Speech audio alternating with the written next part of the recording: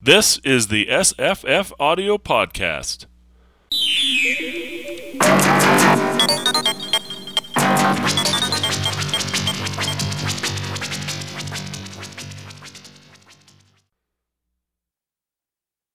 A Thousand Deaths by Jack London, first published in Black Cat magazine in 1899. I had been in the water about an hour, and cold, exhausted, with a terrible cramp in my right calf. It seemed as though my hour had come. Fruitlessly struggling against the strong ebb tide, I had beheld the maddening procession of the waterfront lights slip by.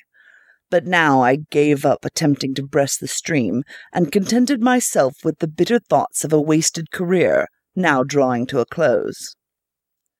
It had been my luck to come of good English stock, but of parents whose accounts with the bankers far exceeded their knowledge of child nature and the rearing of children.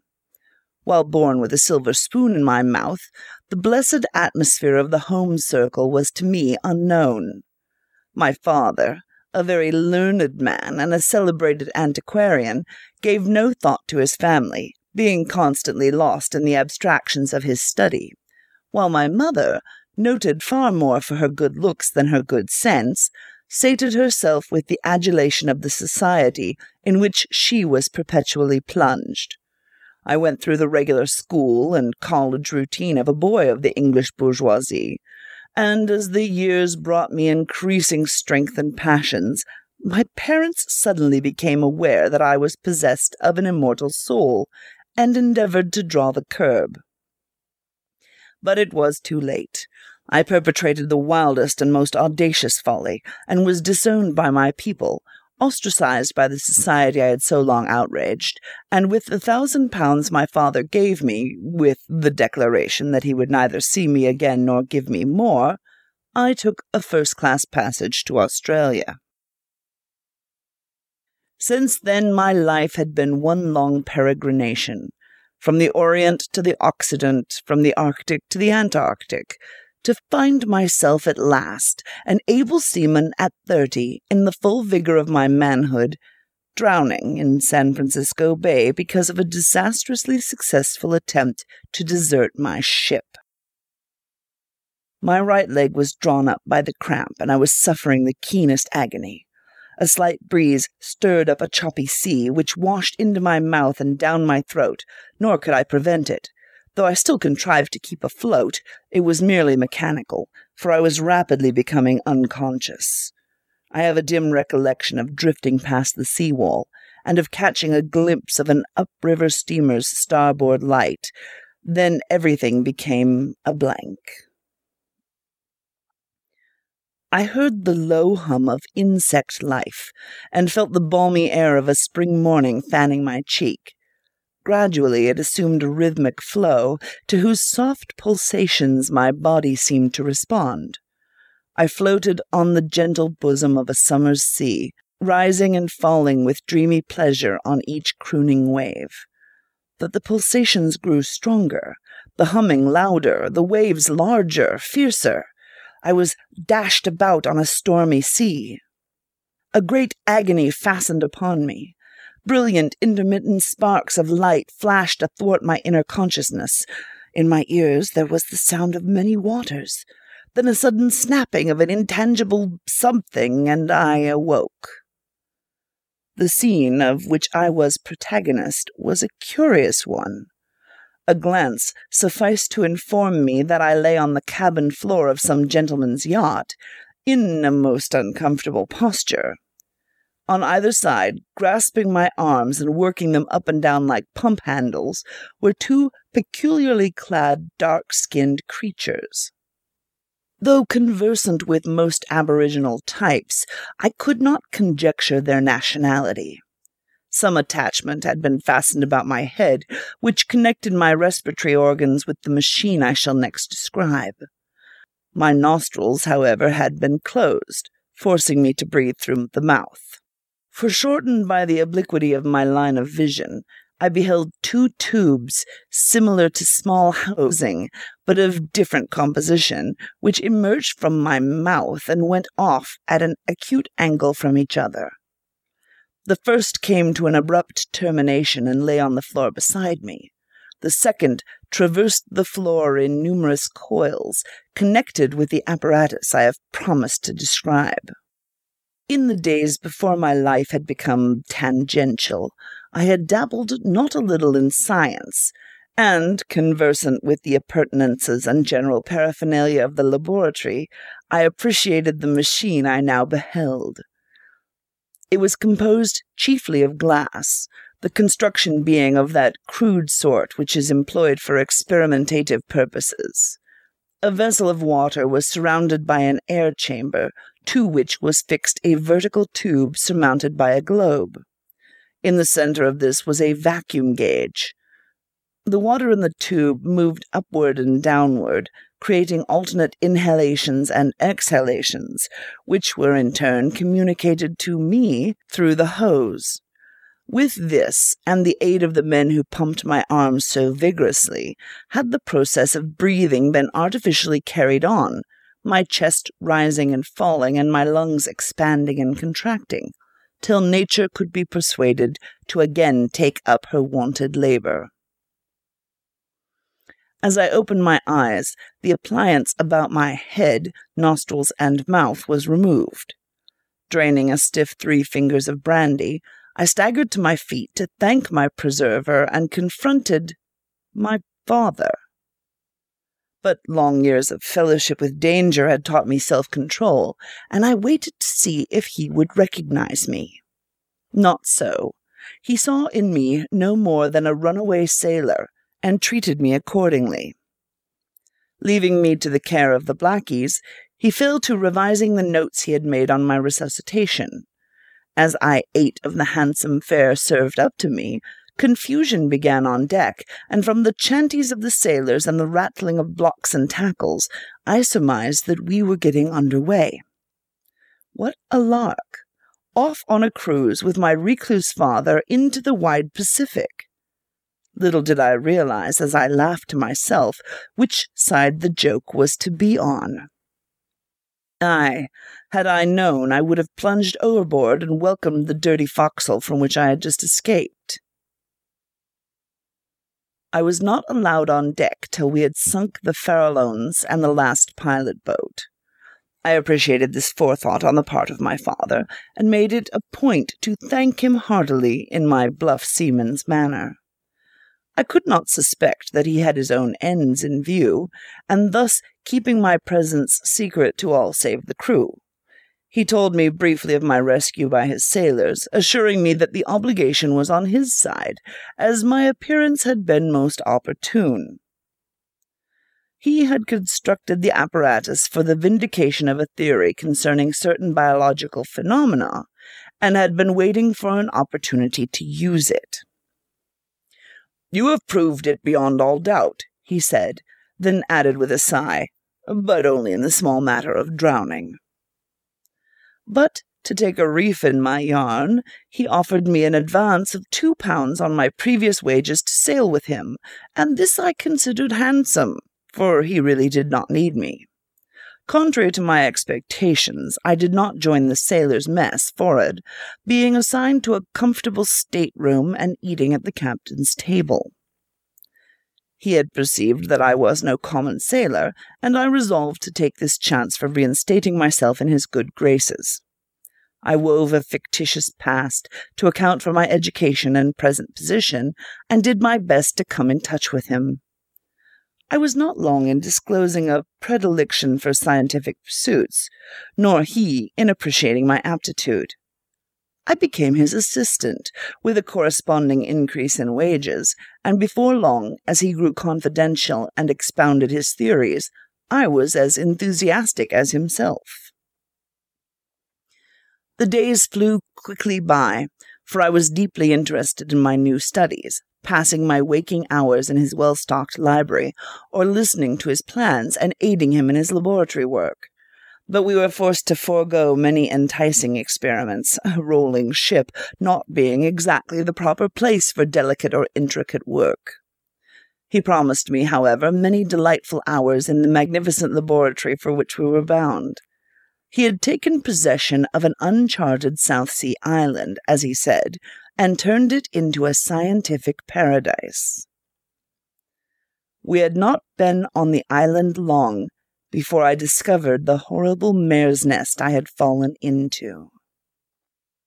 But before I describe the strange things which came to pass, I must briefly outline the causes which culminated in as startling an experience as ever fell to the lot of man. Late in life, my father had abandoned the musty charms of antiquity and succumbed to the more fascinating ones embraced under the general head of biology. Having been thoroughly grounded during his youth in the fundamentals, he rapidly explored all the higher branches as far as the scientific world had gone, and found himself on the no-man's land of the unknowable. It was his intention to preempt some of this unclaimed territory, and it was at this stage of his investigations that we had been thrown together. Having a good brain, though I say it myself, I had mastered his speculations and methods of reasoning, becoming almost as mad as himself. But I should not say this.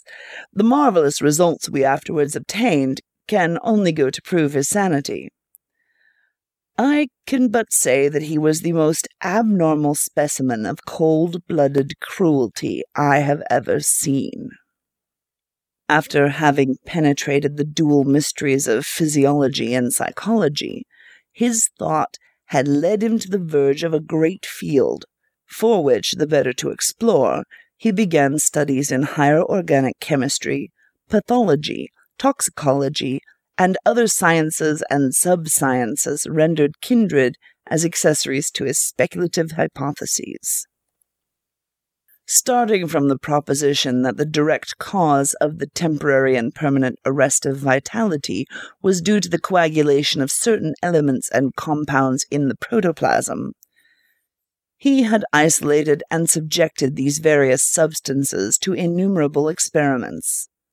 Since the temporary arrest of vitality in an organism brought coma, and a permanent arrest death, he held that, by artificial means, this coagulation of the protoplasm could be retarded, prevented, and even overcome in the extreme states of solidification. Or, to do away with the technical nomenclature, he argued that death, when not violent and in which none of the organs had suffered injury, was merely suspended vitality, and that, in such instances, life could be induced to resume its functions by the use of proper methods.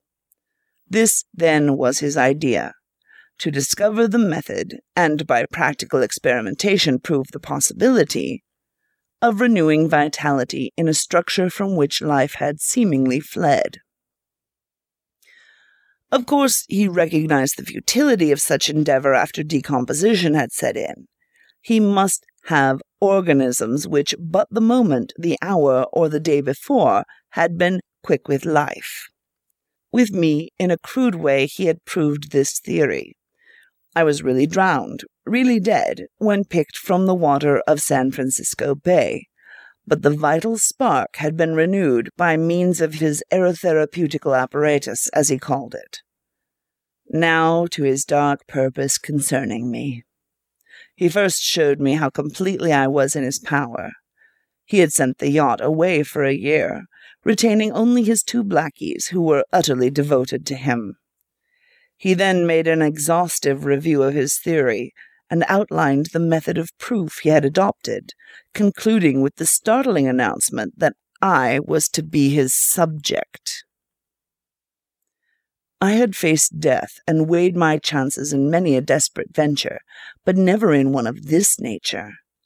I can swear I am no coward, yet this proposition of journeying back and forth across the borderland of death put the yellow fear upon me.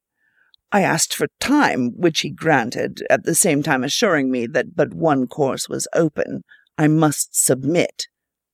Escape from the island was out of the question. Escape by suicide was not to be entertained, though really preferable to what it seemed I must undergo. My only hope was to destroy my captors. But this latter was frustrated through the precautions taken by my father. I was subjected to a constant surveillance, even in my sleep being guarded by one or the other of the blacks. Having pleaded in vain, I announced and proved that I was his son. It was my last card, and I had placed all my hopes upon it. But he was inexorable. He was not a father, but a scientific machine. I wonder yet how it ever came to pass that he married my mother or begat me, for there was not the slightest grain of emotion in his make-up. Reason was all in all to him, nor could he understand such things as love or sympathy in others, except as petty weaknesses which should be overcome. So he informed me that in the beginning he had given me life, and who had better right to take it away than he? Such, he said, was not his desire, however. He merely wished to borrow it occasionally, promising to return it punctually at the appointed time. Of course, there was a liability of mishaps, but I could do no more than take the chances, since the affairs of men were full of such.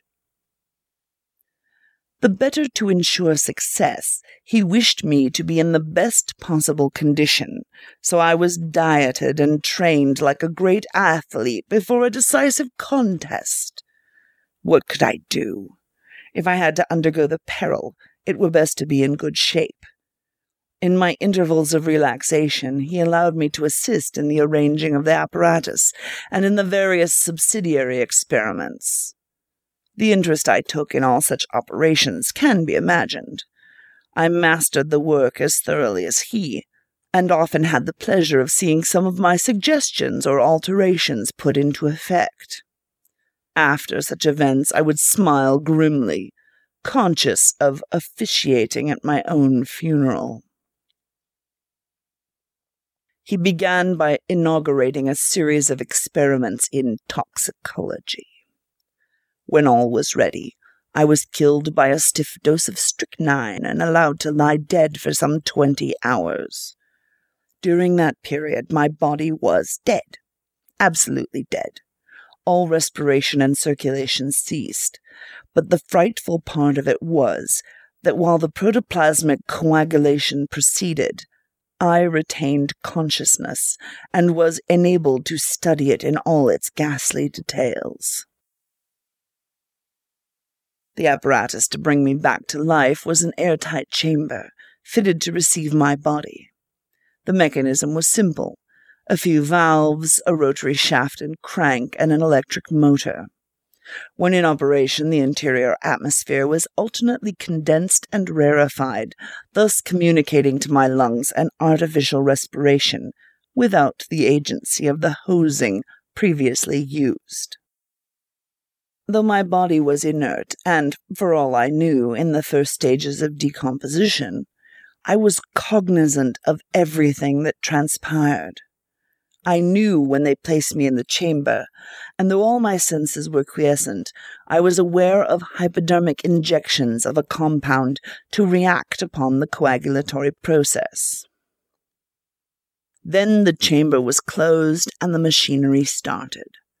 My anxiety was terrible, but the circulation became gradually restored, the different organs began to carry on their respective functions, and in an hour's time I was eating a hearty dinner.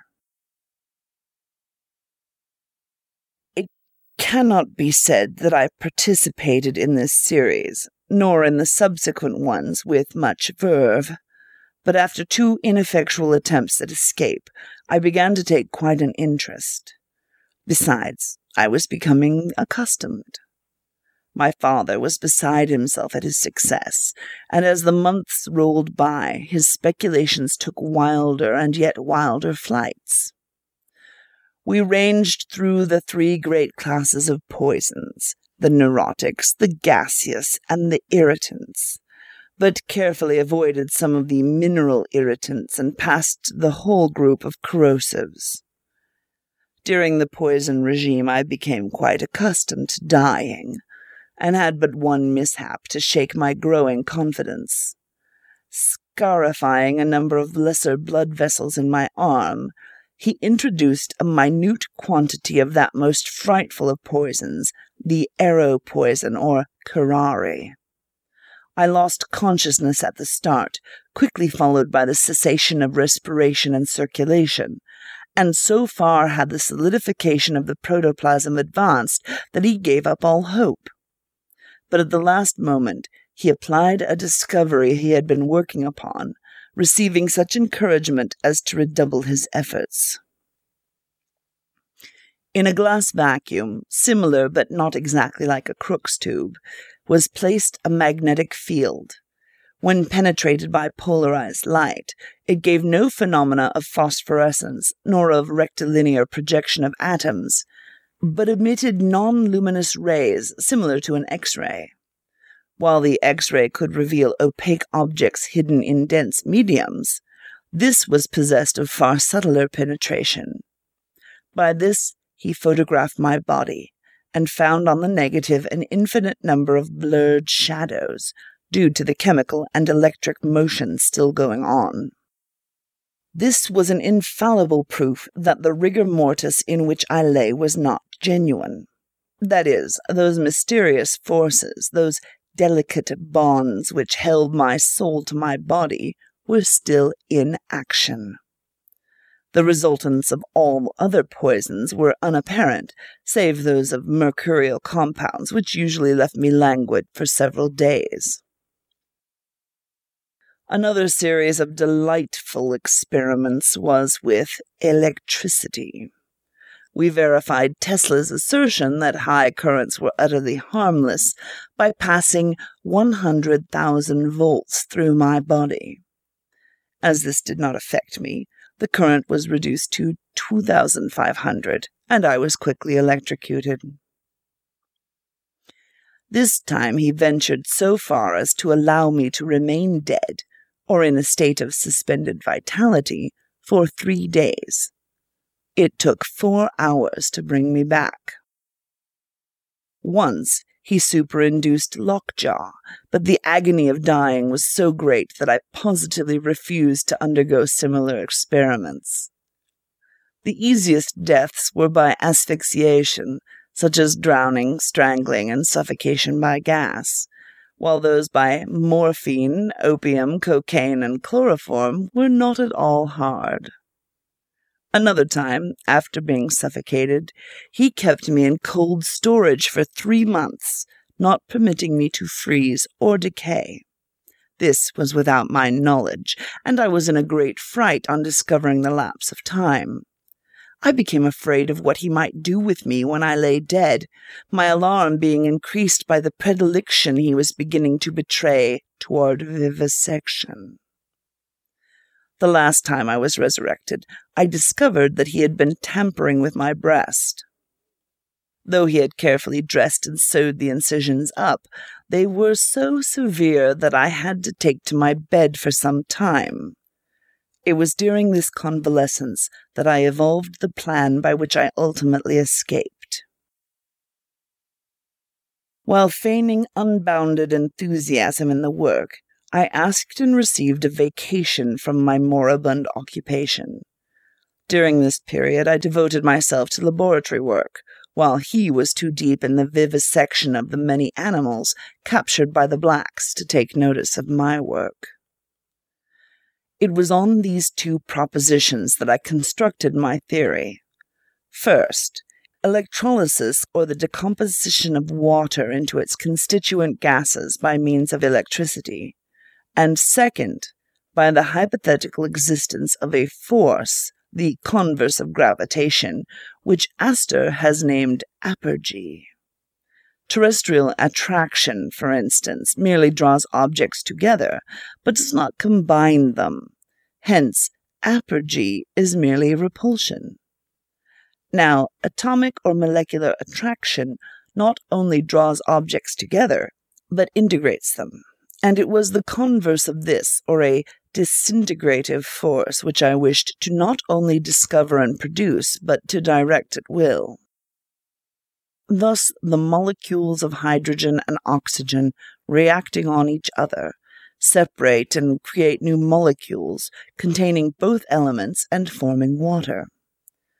Electrolysis causes these molecules to split up and resume their original condition, producing the two gases separately. The force I wished to find must not only do this with two, but with all elements, no matter in what compounds they exist.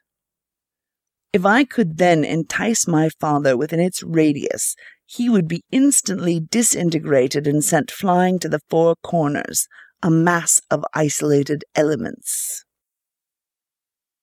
It must not be understood that this force, which I finally came to control, annihilated matter. It merely annihilated form. Nor, as I soon discovered, had it any effect on inorganic structure, but to all organic form it was absolutely fatal. This partiality puzzled me at first, though had I stopped to think deeper, I would have seen through it. Since the number of atoms in organic molecules is far greater than in the most complex mineral molecules, organic compounds are characterized by their instability and the ease with which they are split up by physical forces and chemical reagents. By two powerful batteries, connected with magnets constructed specially for this purpose, two tremendous forces were projected.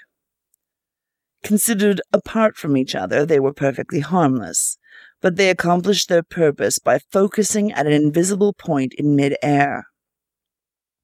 After practically demonstrating its success, besides narrowly escaping being blown into nothingness, I laid my trap.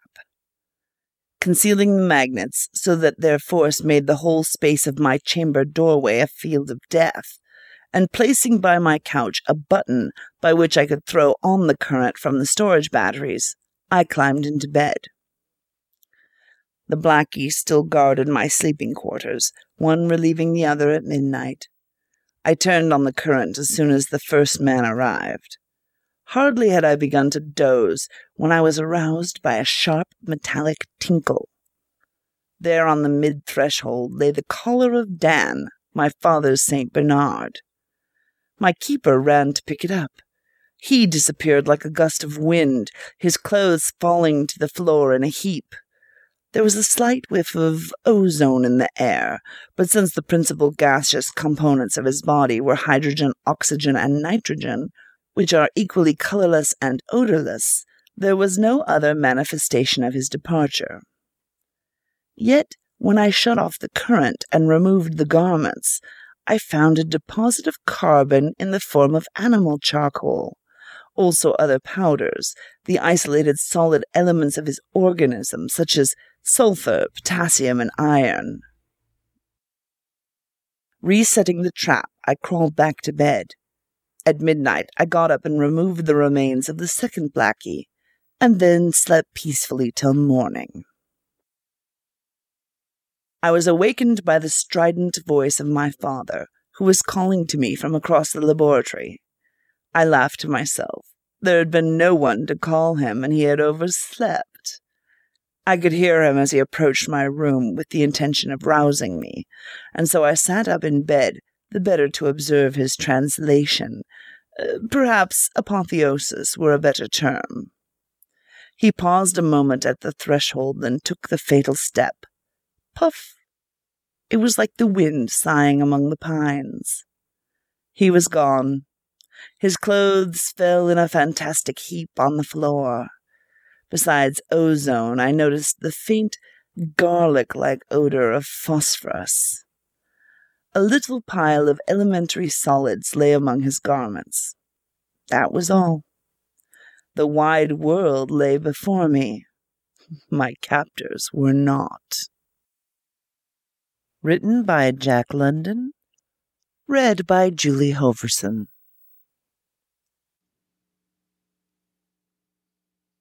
Hi, I'm Jesse. I'm Tamahome. I'm Jenny. I'm Julie. And I'm Matt. Hello. That's Julie Hoverson, Oh, the narrator. gosh, yeah. The narrator of the story we just heard, which is called 1,000 Deaths, Jack London's first published for money story. And that's Matthew Sanborn Smith from the Fear of the Hairy Mango? Beware of the Hairy Mango. Beware the Hairy Mango. That's right. The hirsute fruit. Hey, that's my line. Oh, damn it. All right. Sorry. So I really like this story. I sent it to Julie a long time ago, and she decided to record it. I thought that was really cool. I was complaining about the LibriVox version being narrated by someone with a thick Italian accent. And the story is already confusing enough as it is. But that person was a female narrator. This one is a female narrator. And I thought, oh, that's inappropriate. And then I was listening to the story again, and I thought, wait a second, maybe it's not. How do I know that the gender of the main character is male? Sorry. Yeah. He What's says the he's answer? a boy.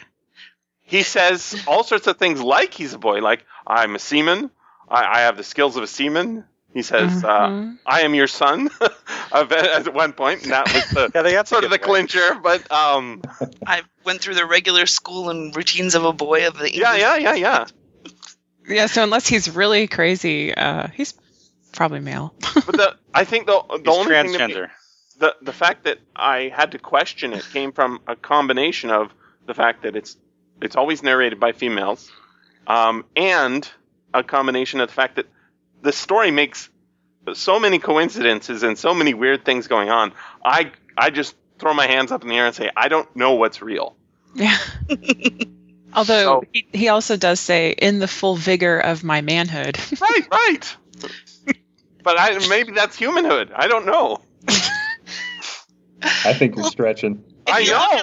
If you look at the time period, it's very unlikely that a woman would be able to go to sea without somebody noticing. Yeah. I know. One of the experiments was changing his sex. It's a strange one. But yeah, okay, setting that aside.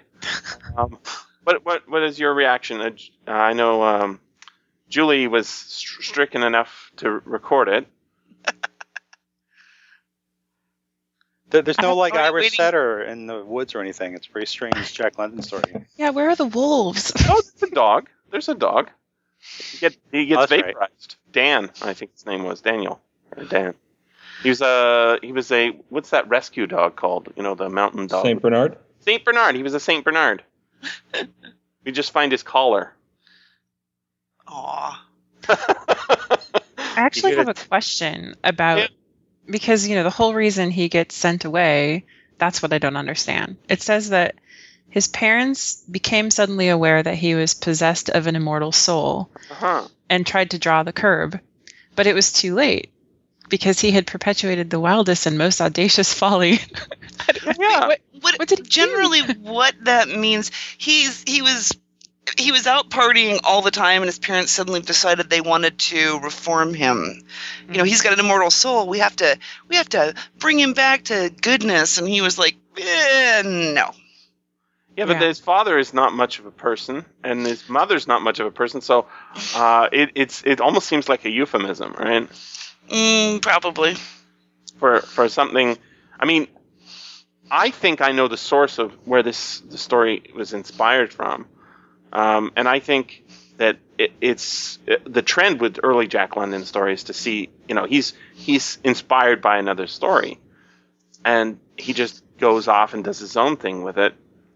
On the Wikipedia entry, it says it's a Freudian story, and it certainly has those elements. That's arguable. I think there's other reasons for it being apparent, but that's So everything's Freudian if you want to find it. What do you think it's inspired by? The Island of Dr. Moreau. Oh, okay. Just because... I had that in my head at one point in the story. Yeah, it's not wholly inspired by it, but the fact that there's a dude on an island doing vivisections, and he's got a yacht and tons of money, and he has these weird servants that nobody can identify their racial origin from. Turns out they're dogs or cats or whatever it is. And he's doing hideous experiments on a South Seas island. That sounds like the island of Dr. Moreau. Yeah. Except for this is quite a bit more horrific, considering that he's his son, and telling him that he's his son makes no difference to him. Yeah, it's true. He's a scientist, not a father, right? And he's not a scientist who cares about anything except for discovering new stuff, which is the same thing as Moreau, except the main character who tells the story in The Island of Dr. Moreau is not the son of the dude. I don't even know what the son stuff adds to the story other than making it really strange. That's one reason I don't think of it as being a Freudian story, because there isn't any. It doesn't bear any relation to the content of the story necessarily, except for to make the doctor look that much more creepy. Mm-hmm. Well, he ends up killing his own father, right? So that. Yeah. But he doesn't replace his mother exactly. Well, no, but he kills his father after his father's killed him a few million times. 1,000 times. Well, yes. Let's be accurate. 1,000 times. Well, He didn't even get even. Might be exaggerated, but no, that it's not Oedipal in that way then, and it's not really. I mean, yeah, it just doesn't fit any of those. It's Freudian in the sense that there's a father. Yeah. then everything would be Freudian. So. Yeah, but it is. I think literature especially can be Freudian, especially after Freud. People say, "Oh, that's interesting. I'm going to put that in my story." People do that, I think. But and sometimes the cigar is just a banana. No. I think people, they read Freud and they read a story, and then they say, "I'm going to put that in my story," rather than Freud was saying we put it in unconsciously. I think people consciously put it in. I don't know that he did that, but what I can tell you about this story is that this story parallels London's own life rather closely, at least in the non-science fiction elements. You know, his birth father abandoned him. He went on many sea voyages around the world, and he did live kind of a party lifestyle in a certain sense. So, I assume he had some negative feelings towards his original father because he adopted the name of his stepfather, his last name. So, but was his mother a vapid social climber? She was definitely vapid. She was a believer in all sorts of spiritualist junk, and that was very popular at the time. Wasted tons of money. Took all the money and spent it on horrible business projects. All collapsed. That's interesting because some of that is very similar to Lovecraft. And yet look, who could be more different from Lovecraft than Jack London? They're not. They're both Americans, but other than that, there's only connection I saw in this story was it's a reanimation story. That's true. I thought the style was kind of like Lovecraft too, like the archaic language. The other thing you haven't mentioned as an inspiration, of course, would be Frankenstein. Certainly. The reanimation concept, and I mean, because there you've got the idea of bringing back recently deceased flesh and consciousness, and there's another source for archaic language too. Now, Lovecraft never graduated from the archaic language, but Jack London actually became very, very modern as a writer. Yeah, he's. I mean, if you look at the way that this sailor talks, he doesn't talk like normal sailors, right? He makes everything as florid as possible. He was raised as a rich schoolboy in England. he could talk like a. It's an. He was a well-educated sailor. Yeah, and he's with an interest in science, right? Yeah. Sorry. I'm sorry. Well, I was just going to say when I listened to this story, I thought, geez, this must be like a really early story because the style is so kind of, I don't know, it's a little bit flowery. It's kind of a little bit obtuse. But then I checked Wikipedia, and Call of the Wild was written just like 3 years after this. So I think he did this on purpose. It's definitely a story in which, you can see the language has been, gone over with a thesaurus. It just feels that way. Why use one word when 5 will do? Or why be specific when you can obfuscate what you're meaning? Well, because peregrinating is so much more interesting than taking a walk. Technically, it's not true. He's not peregrinating, right? He's traveling by sea. One thing that might actually very much excuse what the way the writing is he was trying to write a British character. And, the American perception of Brits has always been, well, until recently when it's mostly involves, Amy Winehouse, that they're very, very educated and overly, smarty-pantsy. It's possible. I think that there's a layer that's been put over it, and I think you could actually translate this down to normal English and not lose most of it or even make it any longer. But setting aside the way the story is told, sentence by sentence, it starts with a guy dying in the sea. Mm-hmm. He's dead in the sea after having jumped overboard on a ship he's deserting from, and he's got a cramp in his leg, so he drowns. That's an unusual way to start a story, and then the coincidence of immediately being picked up on a ship by his own father, it made me start thinking, okay, he's dead. This whole is a dead story, right? He comes back to life and then he dies 1,000 times. And then later on, when he's describing the experiences of being suspended or dead again, many of the other times, he says, "Oh, I was conscious during the death, and I could feel my body unable to move, and it was terrible." And I was thinking, this is a story about death, but I'm not sure what to make of it other than what I just said. You know what I was thinking about? He's driving around on this boat, picking people out of the sea to do experiments on them, which is interesting. But where are all the other people? Because don't you think he would have experimented on others?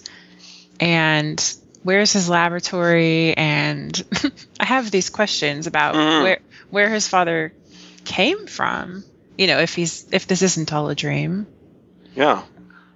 I think the way I read it was it's the finding of a drowned sailor was sort of the floodgate for the father. It's like, ooh, look, he's already dead. I can finally try this experiment. Whoo, it worked. Well, he would be dead if it weren't for me, so he owes me. I'm going to do it again. Yeah. I mean, because you may not have the guts to actually go kill somebody and get a fresh, right there, still warm corpse, which presumably would, aid the resuscitation process quite a bunch, as opposed to, 3-day-old, well, look, we're going to raise the turkey before dinner. I think that's a scene from the Reanimator movie, actually. Or Poultrygeist, I don't know. So, is that a real movie? Poultrygeist, yes. Poultrygeist? Yes. Really? It's from Poltergeist, I know. No, Poultrygeist is from the same people who did Toxic Avenger. Oh my. Oh. Yeah. I'll add it to my queue. Thanksgiving movie. I'm pretty sure it's a chicken, though. Yeah. Because that makes so much of a difference. Smaller budget. But yeah, I mean, so in a way, that's the catalyst event is not only the catalyst for him of having his life saved, but also the catalyst of sort of giving this doctor the permission to do this. Because even if he comes off as an amoral scumbag, which he really does, I mean, actually they both do. But I don't. Our hero's not that great a hero. No, you don't really have a lot of sympathy for him. I mean, the one person we have sympathy for in the whole story, I think, is the dog. And he's only in the one death scene, too. So. I know, but, it's like Scooby-Doo coming through the door in his little collar. But the thing is that it's that moment of, there's so many times in history when real science, when somebody found somebody that they could get away with experimenting on, like the dude with the hole in his stomach, and they're like testing out stomach acid by putting stuff in and pulling it out, but okay, that's probably Phineas Gage is a good example of that, yeah, where that's the dude who he was working on the railroad when the iron bar he was using to tamp in some explosives shot through his head. And we started learning all sorts of things about how the brain and the mind are connected. In 1899, it's definitely when there's a big focus on invention and discovery and possibility. So it makes sense in that context. And I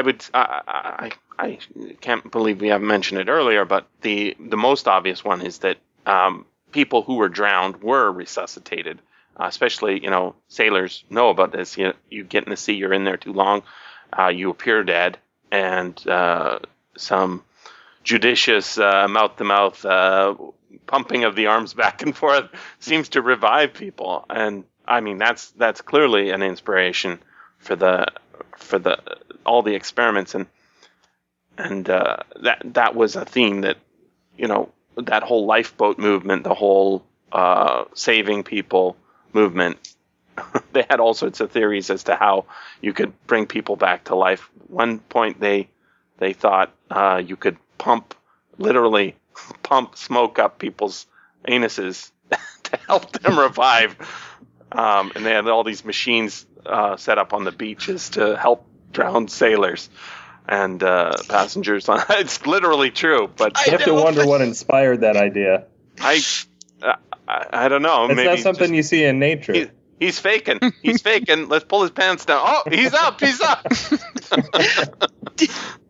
Well, they didn't know CPR back then, did they? I suppose that if you were faking and somebody threatened to do that, that would actually that'd get you up. Hey. I like the artificial respirator. Yeah. When cool. we got to that point, I thought this was going to be a different sort of science fiction story, a more engineering focused story. But then it is. It is. I don't know about that. Builds a disintegration door. Yeah. I love the disintegration. Did anybody else think of Dr. Manhattan? What I thought of was I'm playing Fallout New Vegas, and when I played Fallout 3, they had the same thing. You have a disintegration gun, and every once in a while, other people will have been disintegrated, and there's just like an ash pile where the body was, and you can go down there and open it up, and all the clothing is still there, all the equipment's still there. It's just all the flesh in the exact same way has been destroyed.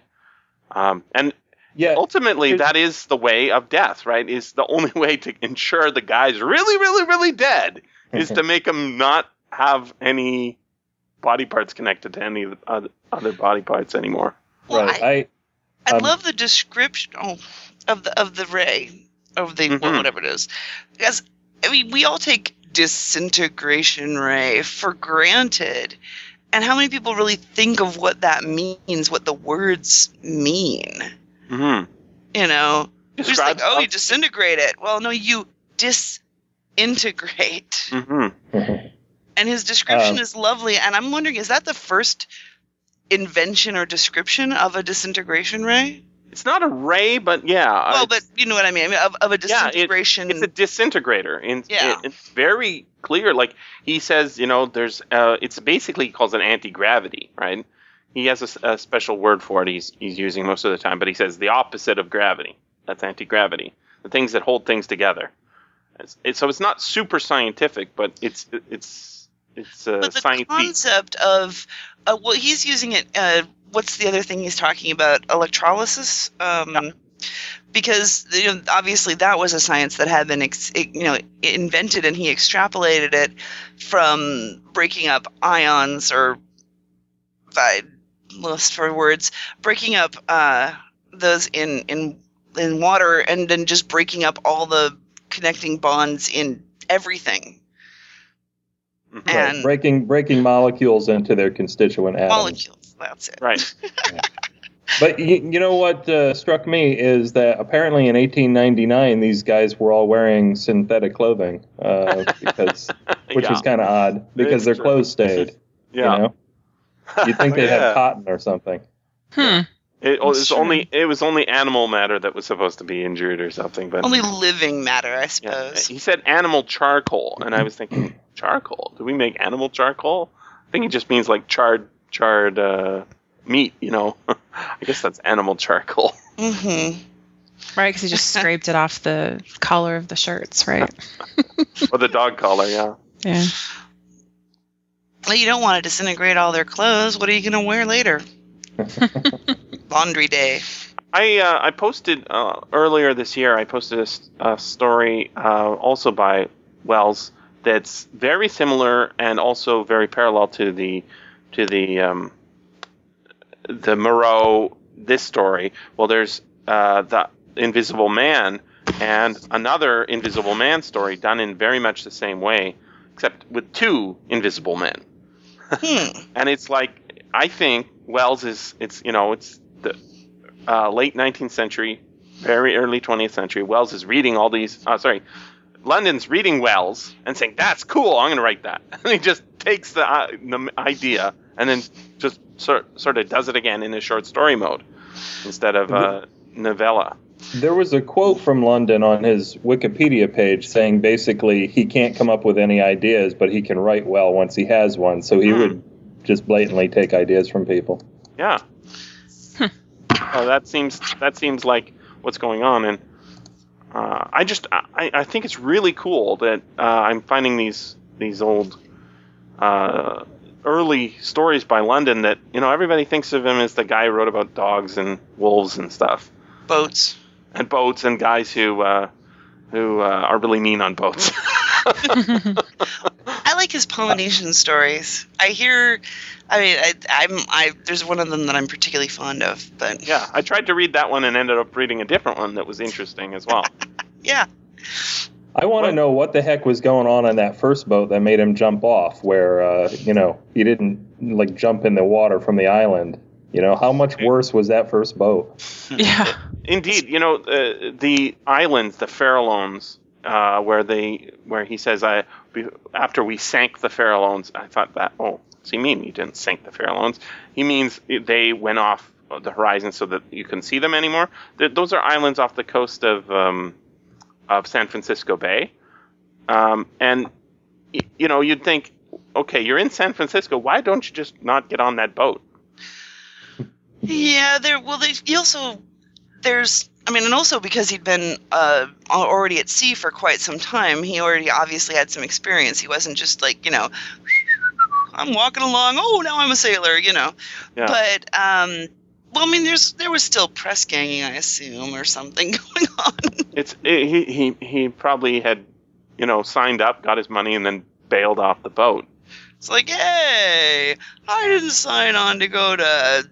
we were supposed to go to Jamaica. I don't want to go to Bali. It's a long way. I don't know. There's always something. Maybe the captain thought he was cute. I think that's the problem he has on the second ship too. At one point, the doctor has. There is vivisection is even mentioned in this. That's what Island of Dr. Moreau is mostly about. You take animals and you cut them up while they're alive and look and see how they work. At one point, while he's been put into suspended animation by some method, he wakes up to find that his chest has been tampered with. And, it's all been sewn back up, but I'm going to have to rest for a while. Like, that is kind of invasive. Yeah. Is it a big Y incision? Yeah, I would assume so.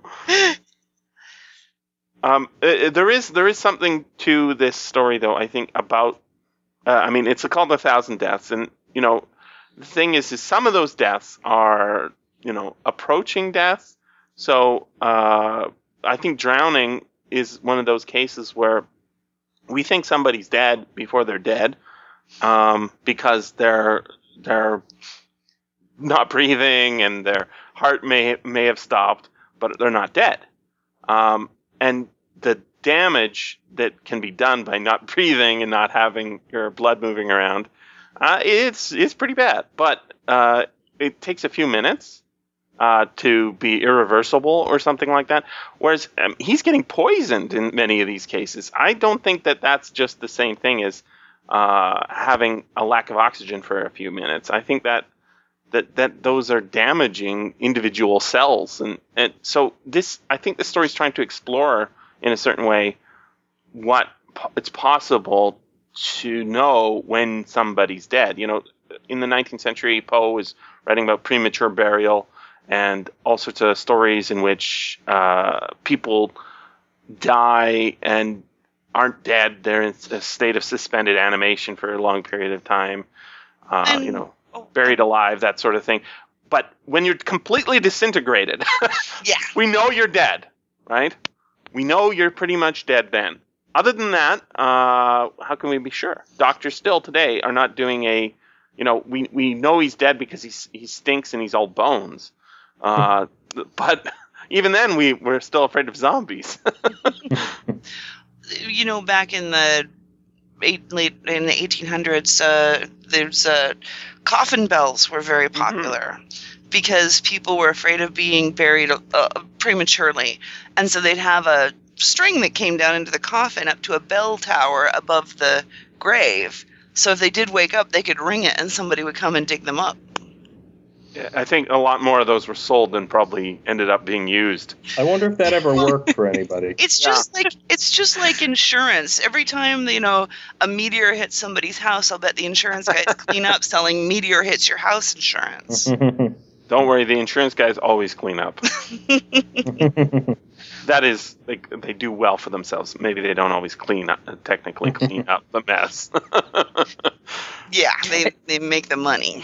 Yeah. It's funny, though, because I do think this story is lacking in zombies, because when you're talking about reanimation, it's kind of a logical progression. Yeah. Maybe there are other boats out there, left over from his prior experiments. I don't know. I get the feeling that this is his... any brains.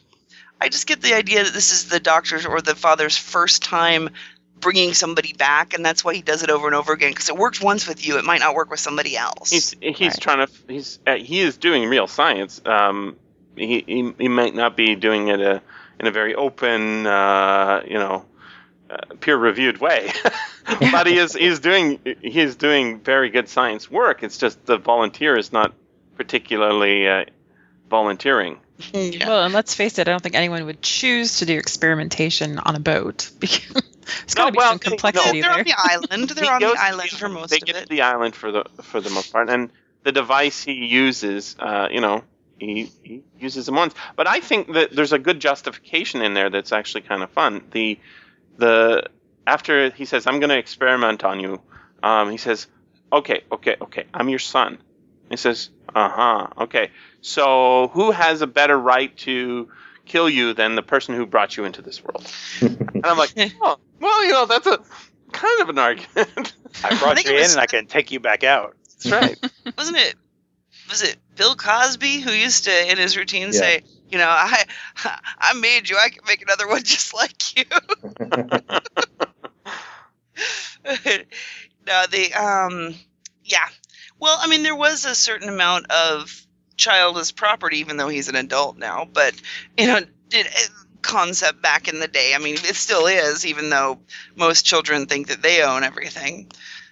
And, but yeah, you're also looking at a time when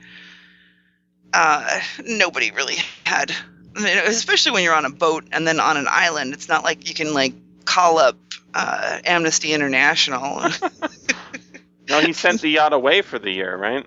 That is very much like Moreau. There's so many parallels to the Island of Dr. Moreau that it's obviously inspired by it, I think. I wouldn't be surprised. Well, like you said, London wasn't necessarily terribly original. What really sets London apart in his later stories, not so much in this one, is his writing style, for me. Absolutely. He is a great He's a great prose stylist, I think. Once he reached his voice, as they say, his writing style, this is not in his standard voice. This is so unusual for him. I mean, especially because he's writing from the viewpoint of an English character, which I don't think he did very often, because he's like the prototypical He-Man American writer from the time. Oh. And he becomes this writer, which is his stories are action, action, action, action, action, that make it so that they're exciting even to a reader of today. They really get on with it. That's what I mean. This story does that too.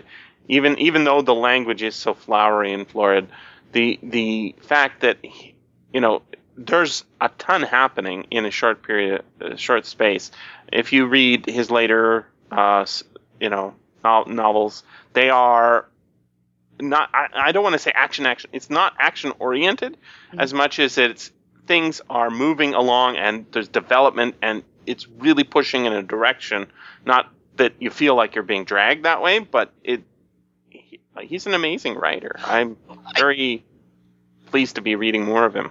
Well, what I mean by action is his language itself is action based. I mean, his sentences are to the point. He's very verb heavy. I mean, I haven't done a study or anything, but when you read his stuff, it feels vibrant. It's happening. It's not just a bunch of language describing something happening. That's true. This is sort of the exception in this case. But, he even in this story where there's very little about social class and such, I think there's a couple of lines that were, that's the socialist in him. Like he's talking about bourgeoisie and and I think there was a couple of dings at the aristocracy. He's a raging socialist in the time when most writers were not from the class that he came from. He's from the really poor dude class. And most of the writers are the people who do it as their hobby because they don't have a regular job, or if they do, it's because they can do it on the side.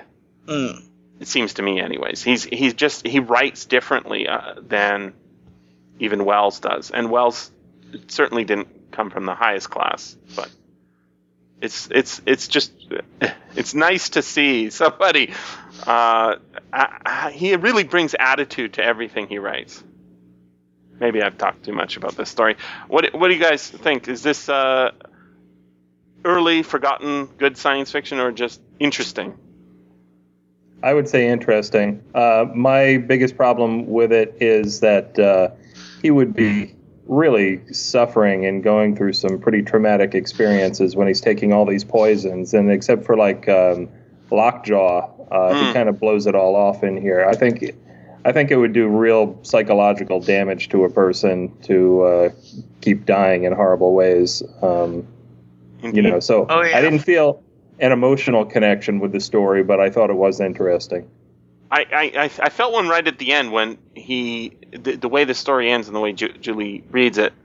I say, "Oh, it's the end," and he's just like, "They're all dead, and the world lays before me." Like, oh, yeah, well, but then I thought, oh, he's going to be the next Moreau. He's gonna keep on because he's going to keep on with the experiments or something. Right. There's a possibility there because he did just like his dad. Yeah, he defeated him using the science. Mm-hmm. So he has it mastered. Yeah. I think he said he got interested in the experiments anyway, even absolutely though he was a victim of it. Yeah, he wasn't interested in being the subject. On the other hand, he's such a dilettante and a wastrel. What's the odds he's actually going to carry it through after that? Yeah, that would take work. A dilettante in a way. Yeah. Well, I think he's matured since then, right? And he's died a few times. Yeah, he jumped off a boat just to get away from it. I'm not sure that's maturity. If you don't talk about it in terms of a Freudian story, the other thing that came to mind was it's the prodigal son. The biblical. This is I wanted to get Eric in on this just because I think he would have had a lot of Freudian sort of stuff to say that I'm no good at. But I was thinking the prodigal son. You've got this character who leaves the home because he's wasting all the money, and when he's returns home, he's greeted with love and respect. And now this is an inversion of that, right? He comes home and he says, "It's me, Dad.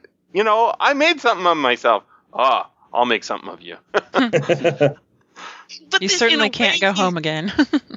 In a way, the description of the relationship that he has with his father in between being killed is actually sounds better than his previous relationship with him. It's like, between killing him, he showed me all his science, and we hung out, we went fishing.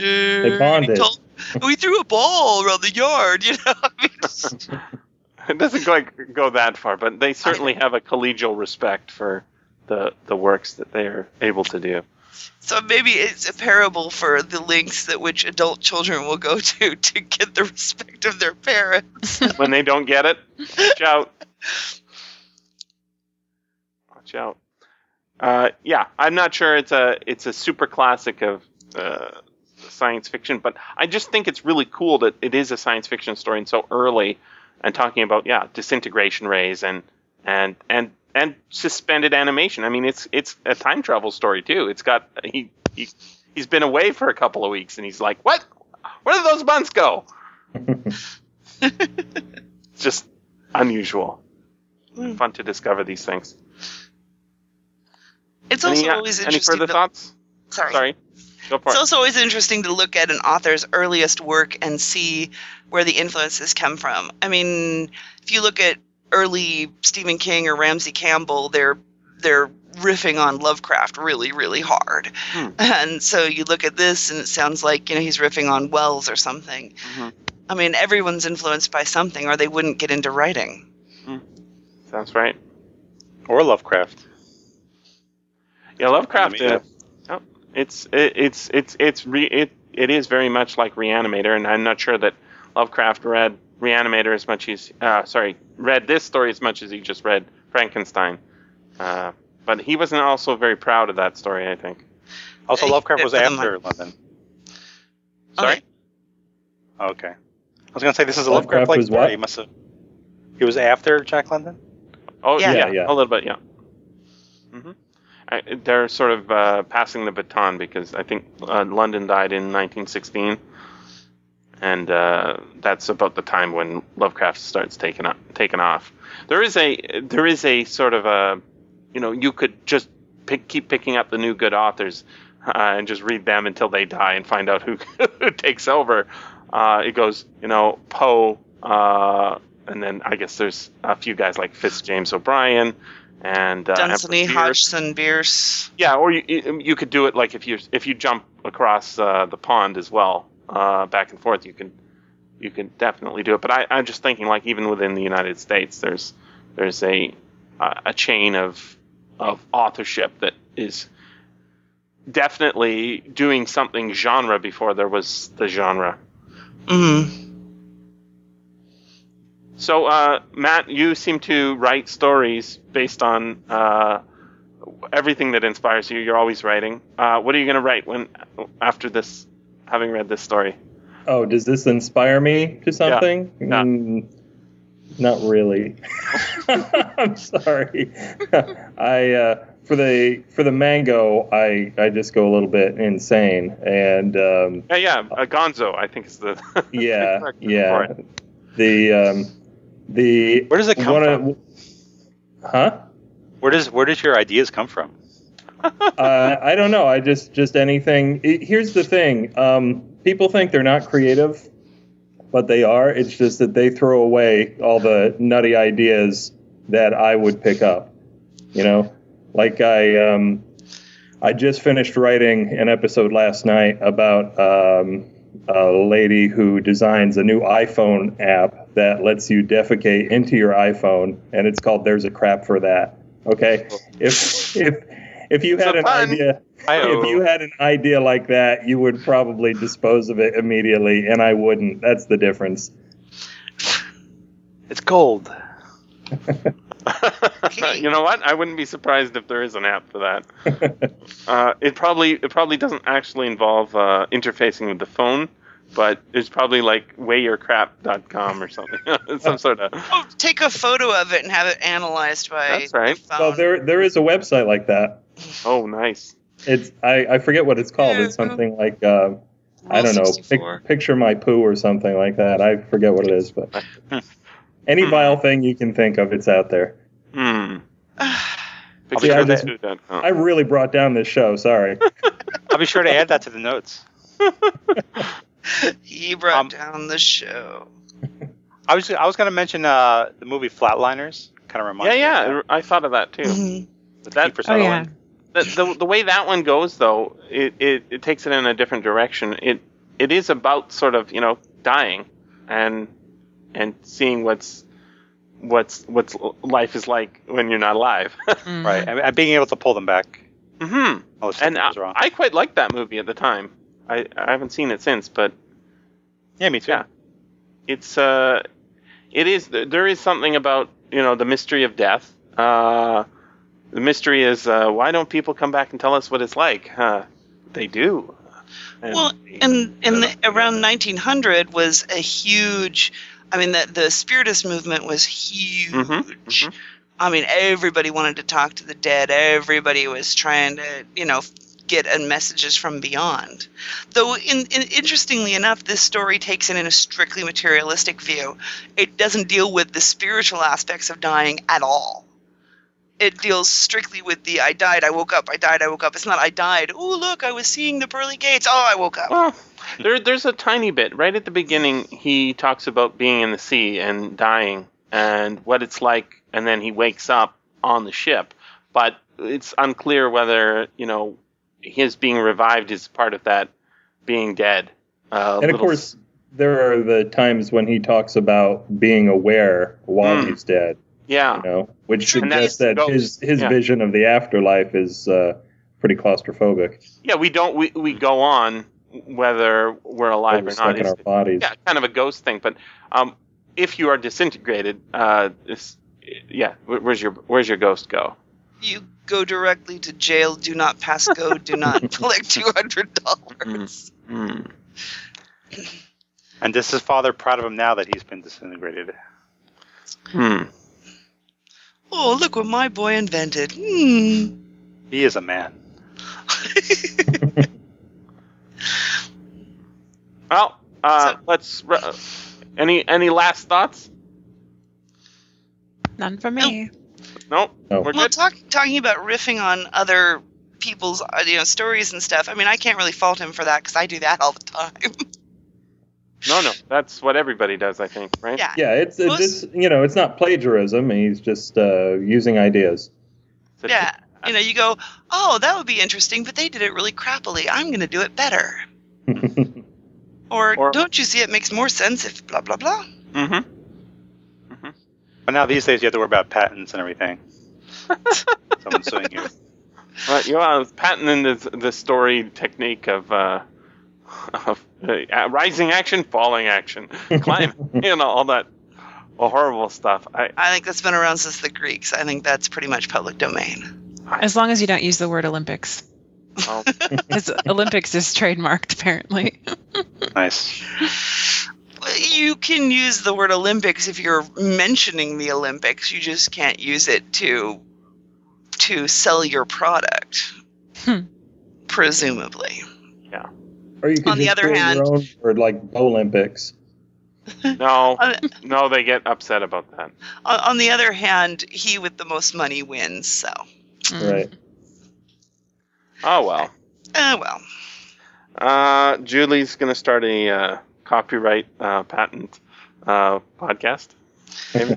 No, I mean I work at an intellectual property law firm, but we don't do a lot of copyright. I mean, we do some, but it's not the major portion of what we do. What is it? Trademarks then? Patents and trademarks. Oh. And I like it. That's why I like it, because it's interesting, and I'm always seeing new inventions. And as I'm proofreading patents and stuff, and a lot of them are very dull, like the gel that goes into diapers so that they absorb more. Or, but the first thing that I proofread when I first was hired on years ago was a shotgun shell powered battering ram for breaking open doors in narrow hallways, and I was like, that rocked.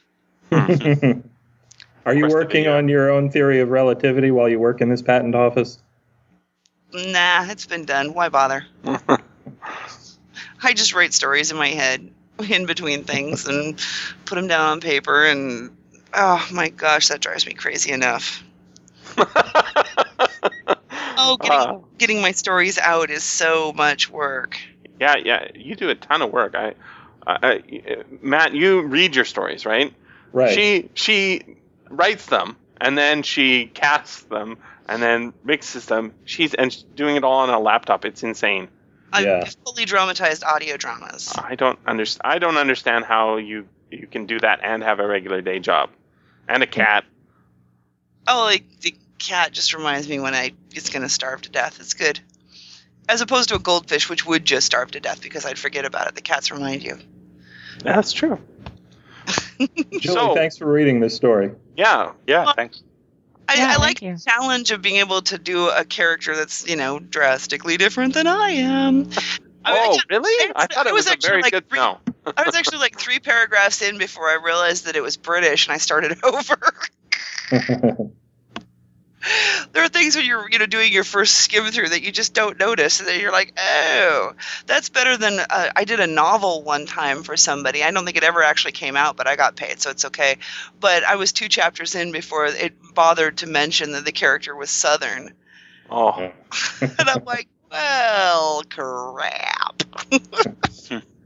I think Jonathan Davis mentioned something like that too. Yeah, we talked about that in a recent podcast.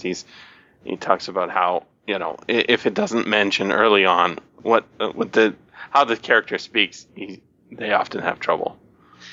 Yeah. It's when you're writing as a dramatist, one of the rules of thumb is don't surprise the actors. If there's something they need to know, tell them up front. Even if it's something like your character's possessed by a ghost, and the story they don't find out two-thirds of the way through, the actor needs to know early, or else it's not going to be in their performance. You may be surprising the audience, but the actor is on your side. This has been the SFF Audio Podcast. Please join us at www.sffaudio.com.